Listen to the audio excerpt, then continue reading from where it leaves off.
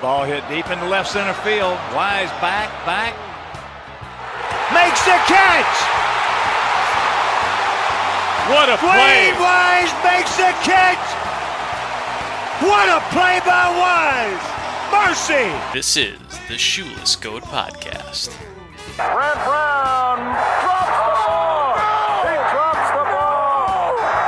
3 runs will score! You gotta be vaping me! What in the hell are you doing? Hello and welcome back after a short hiatus to the Shoeless Goat Podcast. We're a Cubs, White Sox, and MLB podcast. I'm your host, Nick, and I'm joined again by the sad mayor of Section 509, Patrick Bovard. Pat, how you doing this week? I'm not as upset as you probably would think I am, given I'm taking the rational approach of there's a lot of baseball left to play, to paraphrase the great Lovie Smith. The one thing I have to appreciate, though, is the fact that on one Sunday, on Easter Sunday, my Easter, not your Easter, the White Sox were 6-2 going into the day. First place, I think the best record in the AL, 3-0 in series. And then on your Easter, they have lost 7 in a row and are in a complete tailspin and everything's on fire. Yeah, I was trying to make some sort of Easter analogy. Pontius Pilate came to mind. I have no idea how I was going to fit that in, so we'll chalk that as the 7th L of the week. But in any case, yeah, you've alluded to it. We'll wait to get to that point. Cubs didn't do a whole lot better to make Sox fans feel a little bit better, because they do scoreboard watch just as much as the Northsiders do. So, but in any case, they went 2-5. I more or less have a little less to talk about. I'll start with the fact that I went to 2 of the games, and the weather was not good. We love April baseball night games. The Monday against the Rays was a nice one in the fact that they won the game. It was the only game they won against the Rays, but it did snow for a bit, lasted about 6 innings, and then decided to get on out of there. It was a little too cold, but it was 2-2 tie, and they ended up winning it. Got to watch it from cozy of a warm apartment, the late win for the Cubs. So that was nice. And then I went Wednesday, and it was raining the entire time. So we decided to leave at about the 6th and head to Murphy's, and that's right about when the tarp got rolled out. The game did not go the full 9, but it didn't look like the Cubs were going to come back from an 8-2 deficit in that weather anyway, so I was not too upset about the early calling of the game. It was the right thing to do. And then I will say this, though. I would like some sort of acknowledgement of title, now that I'm, partial season ticket holder. I can't go full mayor of Section 103, but maybe like alderman, councilman. Alderman's up there. We'll shop it. Yeah. I don't know. Secretary of Public Works. You'll find something. Yeah, water recreation specialist. I don't know. It is close to the bathroom, so I think that would. It's also just nice to pee in a trough again. It's the little things that you miss. Yeah, absolutely. So then the later in the series, you had the Pirates coming to town, hopefully get back on track after losing 2 of 3 to a tough Rays team. Was not the case because they lost 3 of 4 to a Pirates team that has a lot more bad blood for the Cubs than the Cubs do the Pirates. But in any case, probably because the Cubs put a 21 spot, 3 touchdowns on Pittsburgh, pretty much sending everybody super excited, and then quite the letdown the next day on Sunday, Greek Easter Sunday, to lose to the Pirates and not to tie up that series. So I don't know. There's a lot of thoughts on that. My one question to you, Pat, is why is it not disrespectful to put up 21, but if you're up by 6 and you bunt, that's when people get upset? Oh, well, just ask A-Rod. You don't want to be up by 21. You want to be up by 2. I don't know. The whole thing is dumb. I don't know. I agree with the Giants. It was Gabe Kapler who's the one who was getting into it earlier this week. It's if there's no slaughter rule, you keep playing. Yeah, I don't care either. It happened a lot. I think it was Bumgarner who had a problem with it a couple of years ago or something like that, where they were winning or losing by a lot. They were losing by a lot or whatever, and the other team's stealing bags. Or who was it with Tim Anderson? Was it? Oh, that was the Royals. That was Brad Keller. Yeah, Brad Keller. No, oh yeah, now they even Well, have the the Nationals, super fun they were the ones that got manager as into it well. this week, and Alcides Escobar, former Royal, of course, was the guy getting into it. Quite the culture they've built down there. Just gotta love it. Yeah. No, it happened again though with Tim Anderson like stealing third base up like 6 runs or something like that, but it was a different game. It Oh, was Verlander. It was yeah, that's Verlander who it. was That's getting it. all upset. Like one of the best pitchers, right? I don't know. It's like Weird.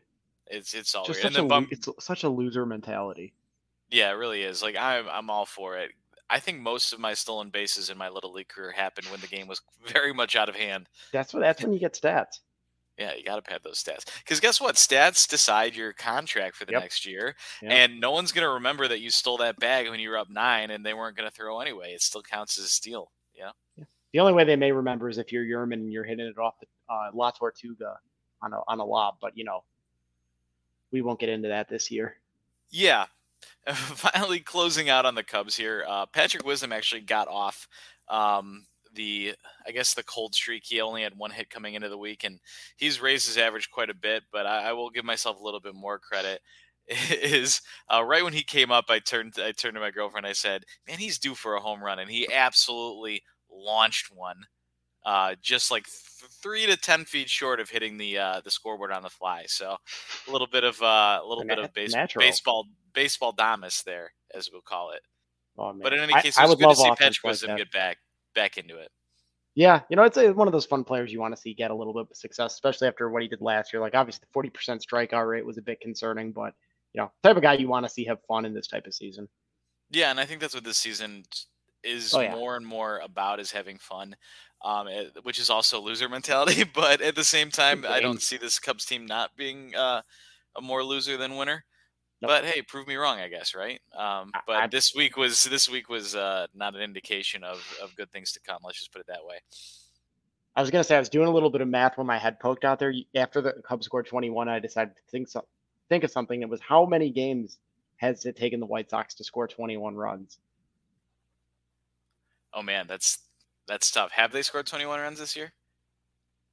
7, 8, 9 games. Their last 9 games, they've scored 21 runs total. Oh my.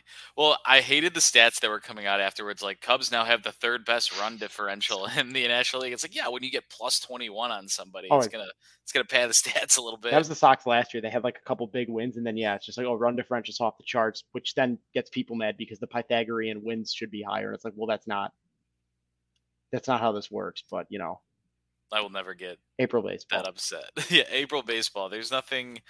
Can't beat it. Okay, so we're going to pivot to the Sox. Obviously lost all their games this week. Yep. I just want to say that there's not a worse fan base this could possibly happen to. Let's just put it this way. No, we do not handle it well. Yeah, so people are why on don't friggin' life support. Why don't you just take it over from here, Pat? How did this week go for you?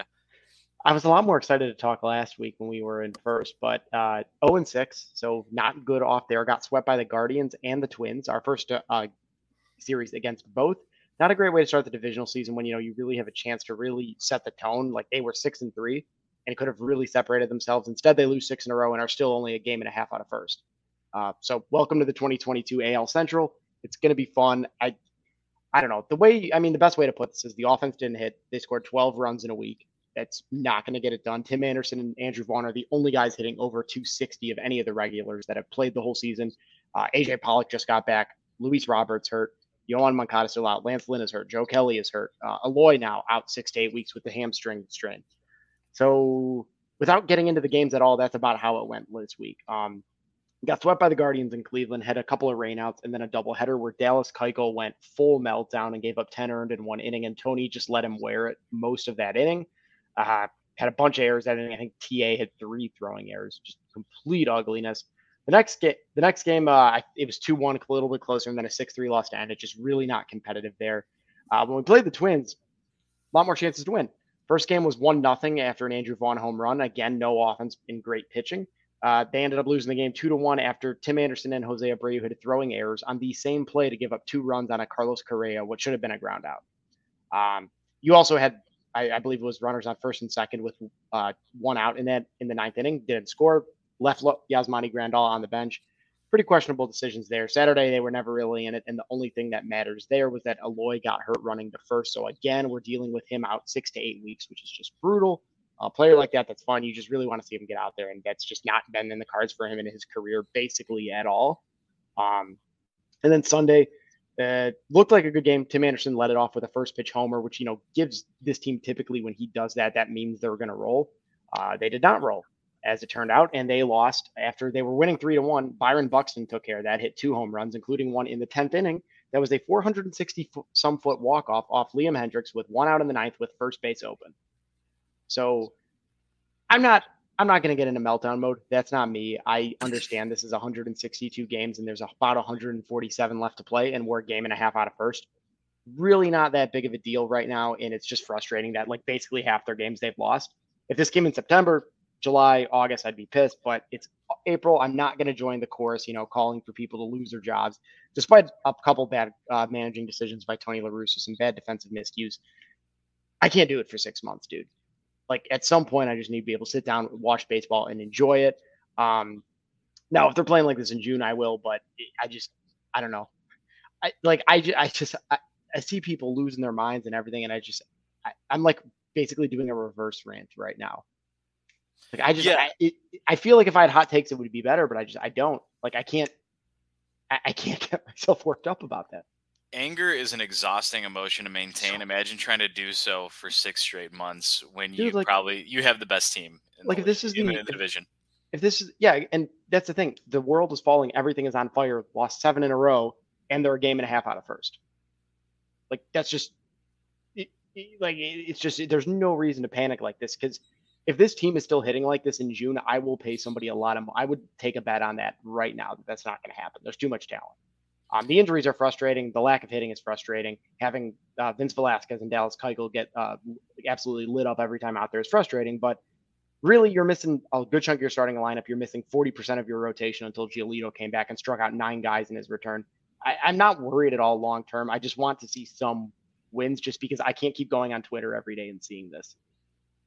Yeah, I guess I have a lot of questions, but the first and probably most important is, if you had to create a panic matrix where you have level of panic versus date, where do the lines cross on the worst case scenario where your level of panic crosses a date in which the season is manifesting itself? Is this me, or I'm talking about the fan base as a whole? I'm talking about you. I think it's already there. The fan base as a whole. With the fan base. People were calling for firings after losing on opening day. So yeah, it's long past.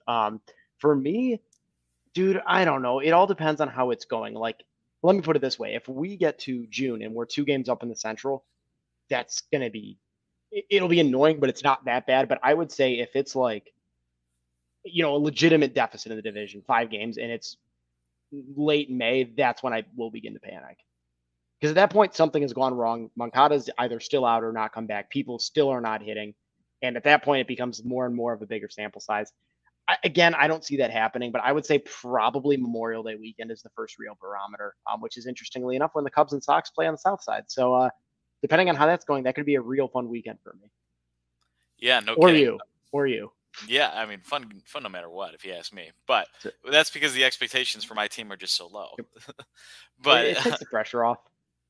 Got into some good Easter conversation this weekend, though, and I am one of the few in my family who doesn't think the Cubs are making the playoffs, and I think my mom thinks they're winning the World Series this year. So, I mean, God bless her heart, but I do not want to see her disappointment come June.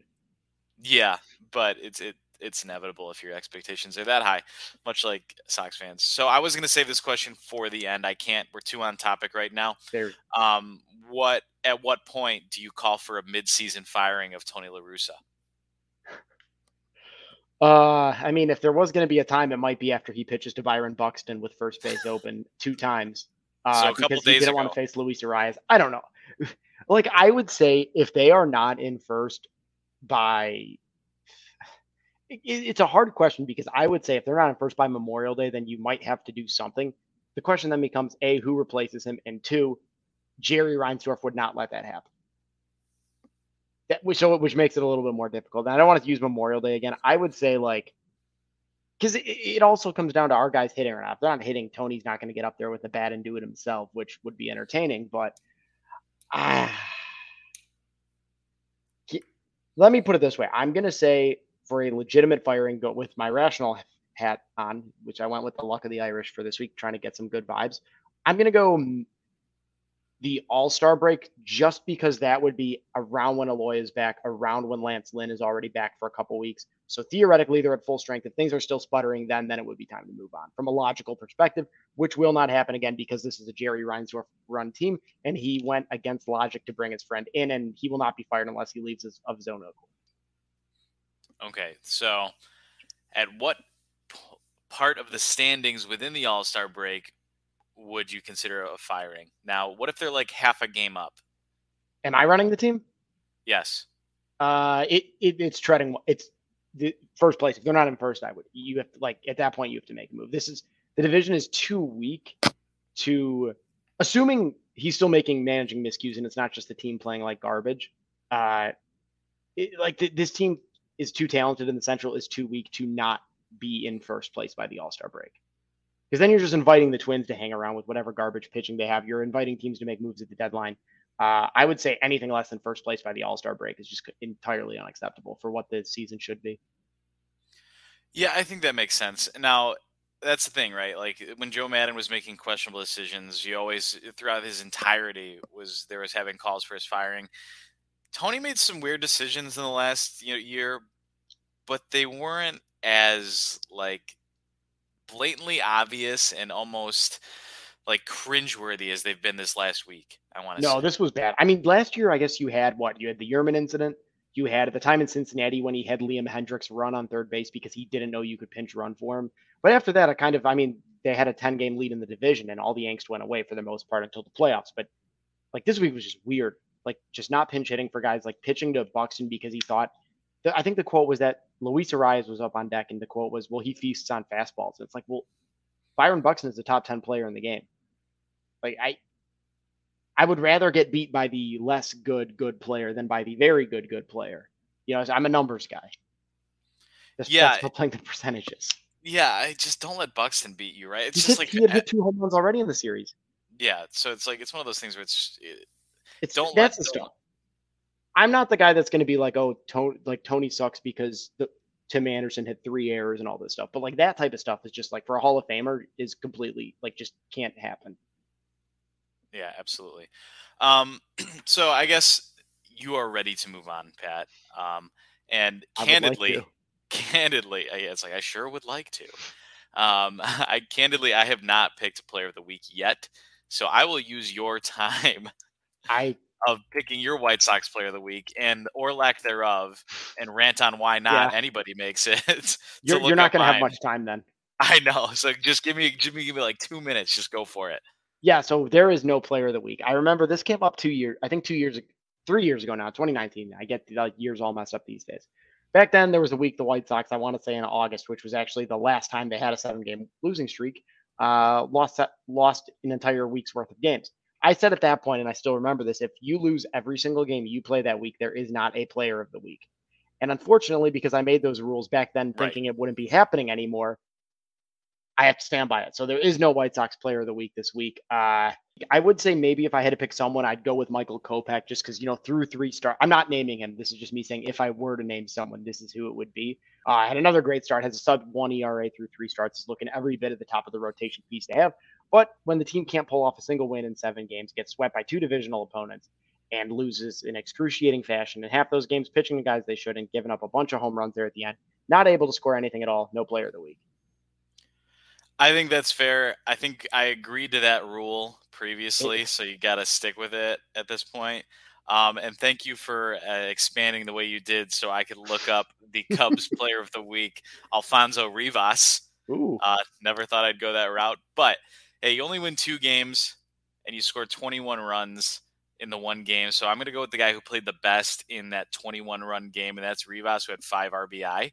And then really didn't play a whole lot the rest of the week. So I don't know. That's the one thing that Joe Madden always did well, almost sometimes to his detriment, is play the hot hand. And Rivas didn't get a whole lot of looks after that. But in any case, you get five of the 21 RBI in a game. You deserve my player of the week. I recall Joe Madden played Matt Caesar in a game after Villanova had won the basketball national championship, and he had a game-winning home run or hit or something like that. So, hey, there's a method to the madness. It got me a ring. But, yeah, in any case, I would have liked to see Rivas get a couple more swings at the end of the week, considering he is batting like 455 on the year so far. So 2022 Yerman? Basically, yeah. Well, maybe we can flip him. Or I hope Rivas doesn't retire mid-season, though. Yeah, that'll come back the next day, just like the mighty Phoenix. Yeah, rises from the ashes. Love to see it, Pat. All right, we were going to keep this episode short for a number of reasons. One, there was 2 wins between the 2 teams as well. We're just going to keep going back to it. But in any case, Pat, what do you got for this week? What kind of hope do White Sox fans have? Give me some words of wisdom, a la Patrick Wisdom. I feel good. And I've said that pretty much the last 3 games. I felt good against going into Cleveland. I felt good going against Minnesota. I think the Royals is where they're really going to have a chance to. I mean, if they don't get the bats going against the Royals, we're going to have issues. Daniel Lynch is one of the guys pitching for the Royals, and he's a guy they've lit up multiple times. Greinke, too. They kind of went off against him in the playoffs last year with the Astros, so I'm not too worried about that. Again, it's like if they don't get going, there's a lot deeper issues here. But you should have at least a good start there, especially because you got Cease lined up in one of those games. I believe Kopech is going to be lined up as well. And those guys have been pitching great. The pitching, for the most part, outside of a couple of hiccups from, Keuchel and Velasquez, but whatever. Hendricks and Bummer, who I would bet any money are not going to actually be bad because I'm going off a 3-year sample size and not just 2 weeks, unlike some people. Pitching has been great. All you need is an offense that is full of potential all-stars to start hitting, and I think that's only a matter of time until that does. Tim Anderson led off the last game with a home run. He's hitting over 300. Andrew Vaughn has been playing out of his mind this year. Another weird thing by Tony not playing him every day, but I think, this Royals team is still just not good, and I've probably said that about Cleveland and Minnesota, but still, I think getting them at home after this road trip is going to be big. And then you got the Angels over the weekend. I don't know. They got a good offense. They're still the same Angels in my book. I'll also be at 2 of the games, and so far I'm 2-0 this year. The last game I was at was when they shellacked Robbie Ray, and it was also the last time they had scored 4 runs in a game for quite some time. So I think that's got to be a good luck charm there somewhere. I would like to think so. I would like to add to that luck with a bold prediction. Okay. And that bold prediction is that both the Cubs and White Sox second basemen will hit home runs this week. Ooh. So you have either Lurie or Jesus, no, I can't. I didn't talk about him once during the recap. I know. I was. How did I not mention him hitting third or second? You know what? Hey, maybe when he hits his home run this week, Tony will put him back in the top of the lineup where he so belongs. God bless him for hitting that home run in the ALDS against Houston, because that is all I will remember him by now. Hey, if coach says you're batting third, you're batting third. You're not going to argue with that. That's all I'm saying. Especially not when coach is a Hall of Famer. Exactly. And Nick Madrigal will also hit a home run at second base. How many he's got this year? Like 5 or 6? He's on his way. All right. Okay. He will get his 9 as predicted a couple episodes ago. Hey, all I'm saying is I think Mike Fontenot had a year where he had like 16 or 17. That's all I'm saying. It's possible. Scotty Pods went a full year without hitting one and then hit a walk-off in the World Series. That's all you really need, and that's what he's most remembered by anyways, that specific one. Honorable mention before we close it out, I just want to give Yadier Molina a congratulations on finally passing Jason Kendall in WAR, as well as Jason Hayward in B-WAR. Thank you for sending me that, Pat. It made beautiful. My week. Yeah, so I guess that's how we have to close it out, right? Yeah. So there's no other way. So, Pat, like I said, sunny days ahead, especially as the weather starts to turn. And hopefully the games I sit at next, I won't be getting snowed on. I think my next game I'm attending, the Dodgers will be in town. So maybe a little bit of bear weather as well will be good to keep the Dodgers at bay. But in any case, that concludes our episode. Of course, you could listen to us on Spotify, Apple Podcasts, it's on Chicago.com. If things get a little bit worse on the South Side, we're going to see a lot of fire and brimstone articles from Pat and Max. So fingers crossed in that regard. Well, I wouldn't say that. But in any case, thank you so much for listening. Go Cubs, go White Sox, go MLB. And remember, everyone, as always, and as proven, Yadi Molina is not a Hall of Famer. Come on, baby, don't don't you wanna go? Come on, oh baby, don't you wanna go back to that same old